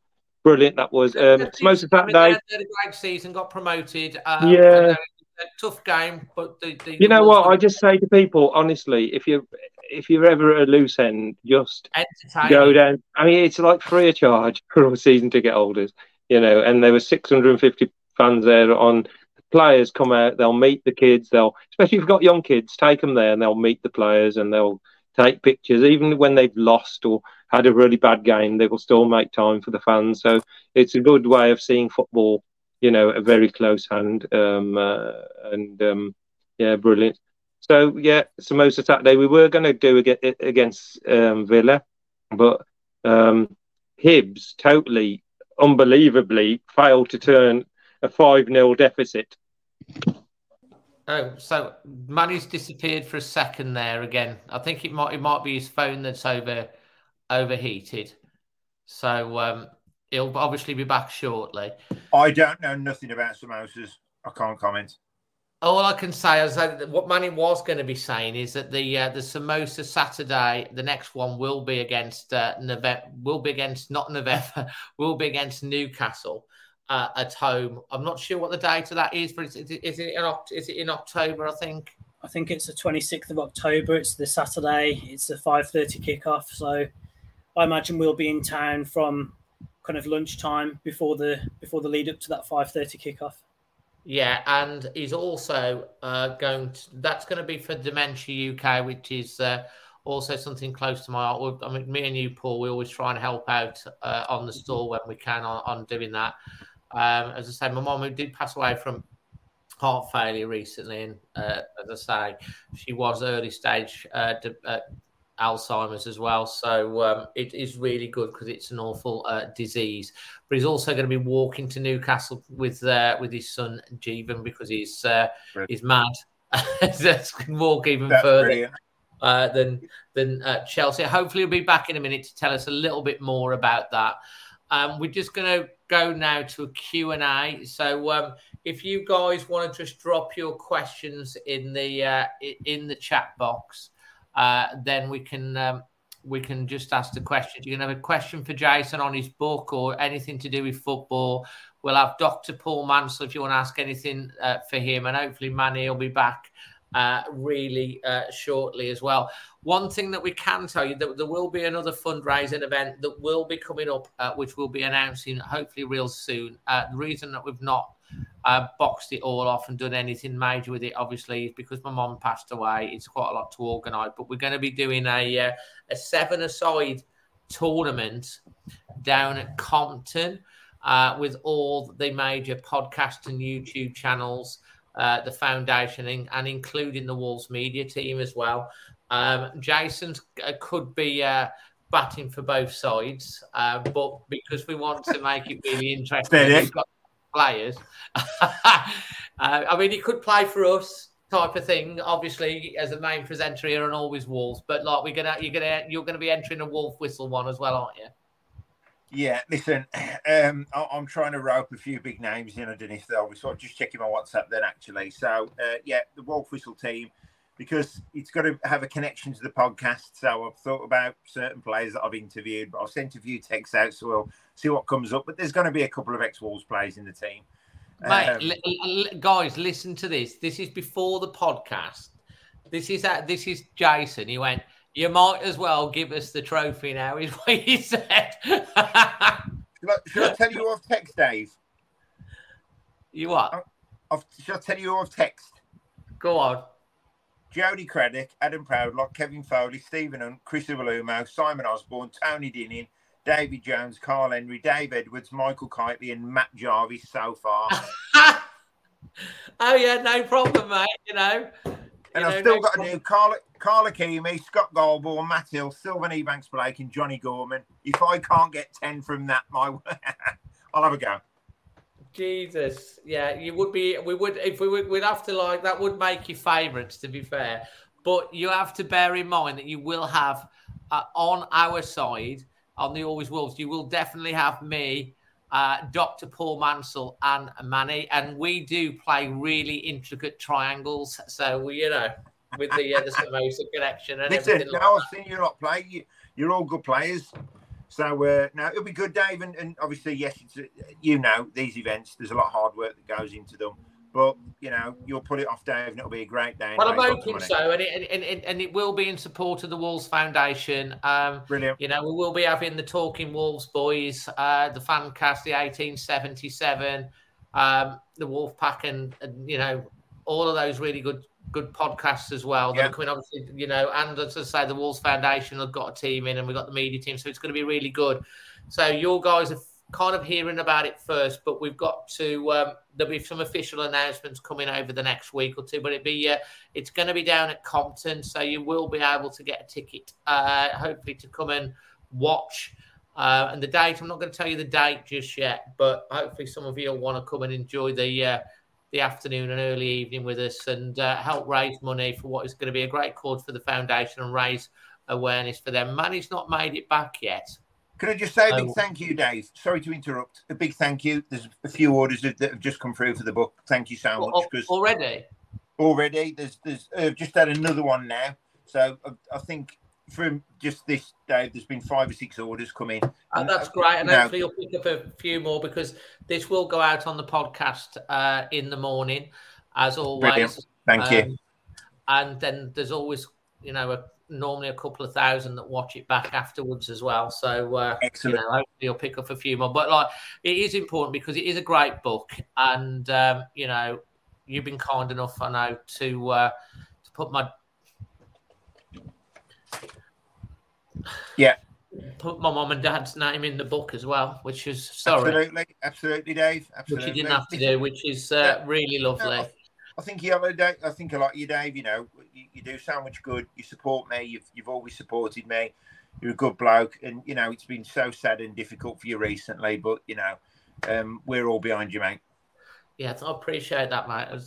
That's really was a lovely touch, which we really appreciate. I haven't told my dad that. I will.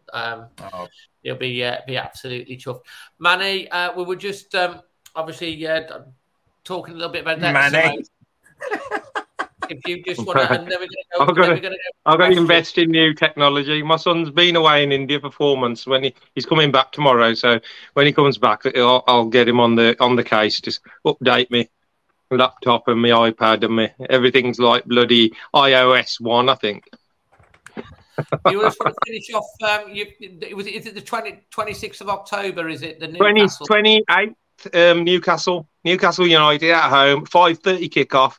Sort of apt because it's like 5 years to the first one against Spurs, which was an evening kickoff. So the home match against Newcastle. Longer. We probably need more samosas. I don't know how, but we'll try because we always run out, and there's always a bit of a fight for the last one. So please come out, support the cause, which I know you will do. And I'm walking to Newcastle, so it's a Newcastle theme this season. It just seems to be that. You're mad, incredible. The funny thing is, this is out the blue, and it's not complete coincidence that Dementia UK have struck a deal with Alan Shearer to promote some of their work. So he's now promoting Dementia UK's work, and it's just like, oh my God! And they got in touch with me and they said, we'll try and get him to sort of, you know, promote the walk to Newcastle. Brilliant. Obviously, you're not going to find anyone bigger than Alan Shearer at Newcastle to try and drum up support there. And they're a big club, and you know their fan base has never always been a fan base that everybody is like knows that really get behind, you know, their team and their city. So, yeah, I mean that, man. Honestly, Dave, where do I start? Because I've been trying to plan it, and we've trying to work it out, and I've got a very good friend who lives in Huddersfield who's going to help with a lot of the stuff when we go through Yorkshire. So he'll be sort of following us and giving us supplies, and we'll be staying at his. But man, honestly, the more I look into it, it just frightens me. Some of the places we have to literally walk. I'm pretty sure there's like beasts and all sorts on that route, things that have never been found. Yeah, I'll tell you what. This time we'll have to get you. We'll have to do a live mid-route podcast with you. Oh, bloody hell, man. Honestly, you know, and the thing is, it is mental, but already, I mean, literally already people started donating a little bit. Oh, I haven't even started doing anything yet. And, you know, fans of all football clubs, not just Wolves. I think when there's a cause and when there's you know, Jason knows more than anything. People just, I mean, Jason mentioned someone called Simon Paget, who's helped him do, you know, the book. this is another unsung hero behind the scenes. He's got his own company, but he does a lot. And he came up with the Manny Miles and the posters, and he came up with all that. I'm not like, that's not me. And so you got lots and lots of people all around, different levels, different fields, who come and support, and they make it happen for you. Literally, they do. Yeah, okay, the walking's quite a big part of it, but it really does. It blows you away, and the more people interact with it, I think the more energy it gives us. We were shoe shopping yesterday. Me and Jeevan were like looking for different shoes. Probably what type of shoes we're going to? Man, yeah.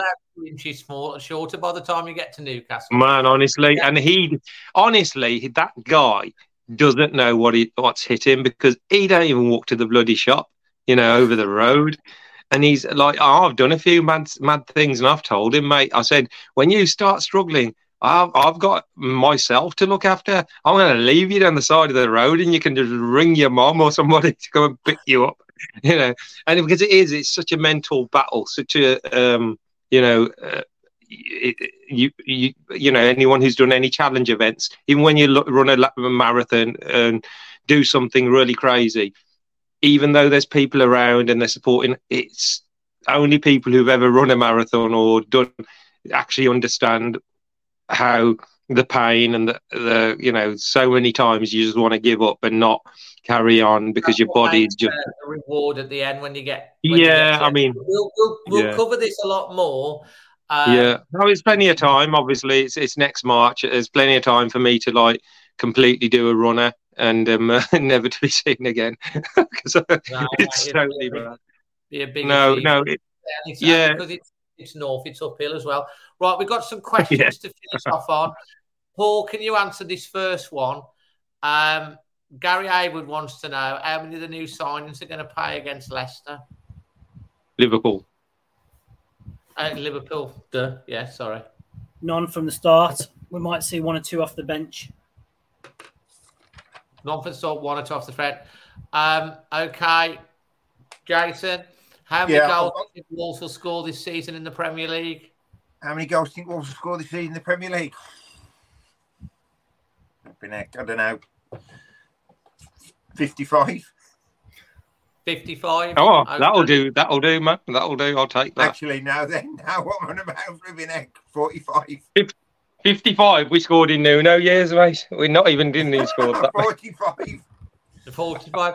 Question for everyone. Manny first. What do you think the score will be against Liverpool? 1-1.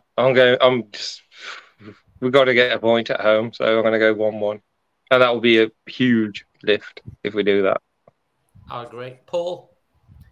Be easy to predict a Liverpool win, wouldn't it? But sometimes you get strange results at the start of the season and after an international break. So maybe we can sneak it 2-1. No Van Dijk either. I'd like that. Oh, yeah, he's got it extended, isn't it, Jason? I'm going to go for a boring 0-0. You can never back against your own club, so I'm going to sit on the fence there, 0-0. Bloody hell. There you go, 3-2. I'm going to go 3-2 Wolves, Fabio Silva hat-trick. What the hell? Dave, turn it off now. It's time to go. I'm joking, but like I'm being daft, but like you never know. Time to go. Ian Jevons says, Jason, 2 books of 2 books ordered. Bloody hell. Thank you. Fantastic. Thank you. Just trying to look down now at any other questions. I've got a player to start against Liverpool. Bellegarde. I've got a question for Manny. For Manny. Manny, who's your internet provider? Because I don't want to use them. Mate, the internet's fine. It's the bloody hardware. Honestly, the internet's fine. I've got quite a new phone, and it's just overheating. I don't know. Maybe having all 17 social media outlets on at the same time wasn't a good. Probably not. Probably. Hang on, what's your thoughts on Jesse Lingard? Yeah. I mean, listen, let's be honest. No. It's a no. If we're going to sign Jesse Lingard, we might as well get Jermaine Pennant back. It's got that. Get Gibbs White back. He couldn't even get in Forest team last season. So no. Jesse Lingard is a big fat no from me. because we wouldn't be signing the Jesse Lingard that was at Man United 4, 5, 6 years ago. So, no. Okay. Trending right now also says pre-ordered the book, Jason. Thank you. Brilliant. Very, very kind. Thank you. I'm just looking. I don't think if there's anyone else. Someone here, Man United fan, as a United fan, I hope we beat Liverpool. He believes we can. After the performance against Man United, I could understand why he would say that. Let's hope. I'm just having maybe you just, we lift. We always seem to lift ourselves, don't we, against those types of opposition. So I don't think all hope is lost. No, absolutely. I'm just seeing if there's any other questions as I scroll down to finish off. I think we've covered this, haven't we? Do we think Fabio will finally settle and start scoring? Yes, no. I think yes. Yeah, I'd say eventually, one time he's 33. I want to say yes, so I'm going to go with my heart and not my head, and I'll say yeah. Paul? If the team play to his strengths, then I think he can.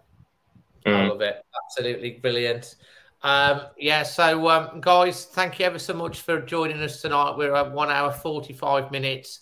Make sure you order Jason's book. Put a lot of work in it. It's a must-have. Manny, keep up the great work with the samosas. Yeah. Obviously, cheers. Thank you for all the support. Thanks, man. Appreciate it. And Paul, looking forward to taking on the Jason's dream team in the content creation. Dave, no one's replied yet. I think I've spoken a bit too soon. I'm going to end up getting flipping John Purdy and Mickey Hams. I'm going to have to go back to the 80s now. So, hey, Manny, you missed this earlier. Did you see the players who was rolling off? Who was messaged? Yeah, all the ones recently retired. Like the Henrys and the Edwards and we'll see. And I said, what you got to watch out. It's like part of our squad is me, you, and Paul, and we play great. We play great triangles. Yeah, we do. Brilliant. Yeah. Are we bringing our tennis rackets that day as well? I'm getting a bit confused now. Probably Manny, doing can't you all got right. some samosas there? Yeah, of course. Yeah, that's given in it. Yeah, you're going to use that to sell to try and get some players in it. Yeah, I know what you're doing. No, I'm not. Listen, you lot are going to get samosas. There's going to be some sleepy stuff in the samosas, so you can start browsing off. Good idea. Guys, thanks ever so much for joining us. If you've joined us live, if you've watched it back on catch up, or you listen to the podcast wherever you are in the world, we do love your support. Sorry, obviously we couldn't do the pre-season one. I hope this has made up for it. As I say, it's my mom's funeral on Tuesday, so if you do. Because as some of you said, are you doing flowers or something? It is the British Heart Foundation. So if you wanted to make a donation to that, that is what you can do. And hopefully you'll see my dad back soon. I know a lot of you have been asking about him. I've been with him all day today. We've been doing a lot of work around the house, helping him tidy things up and stuff like that. It's an emotional time for all of us, but we do appreciate the love and support. It means the world. So thank you very much. Thank you, Lord Jason. Thank you, Dr. Paul, and thanks, Manny, for joining us again. And until the next one, we will obviously have another one during the 2 or 3 probably with us during the season. You've always got extra time as well and any special shows that we do. Until the next one. From all of us, this is number 160, by the way, podcast 160. Can you believe it? We'll be getting close to 200 soon again. Need to look at something for that, don't we? Until the next one, always Wolves. Always Wolves. Thank you, everyone. It's the 90th minute. All your mates around. You've got your McNugget share boxes ready to go. Your mates are already booked in for double dipping, and you steal the last nugget, snatching all 3 points. Perfect. Order McDelivery now on the McDonald's app. You in? At participating restaurants, 18 plus serving times, delivery fee and terms apply. See mcdonalds.com. And there it is, that's as good as it gets on this stage. Nissan Townstar EV strikes again. It's an unstoppable van, unstoppable. Just fantastic. You can actually see the ProPilot technology in action. Effortless parallel parking. It moves with all the confidence that comes with a 5-year warranty. And with a bench full of all-star van experts, there's real strength in depth here. That's all-star quality. Search Nissan Townstar EV and visit your local all-star van centre to see for yourself. Terms and conditions apply. 5 years or 100,000 miles, whichever comes first. ProPilot is an advanced driver assist technology. Driver's responsibility to stay alert, drive safely, and control vehicle at all times. This podcast is proud to be part of the TalkSport Fan Network. TalkSport. Powered by fans.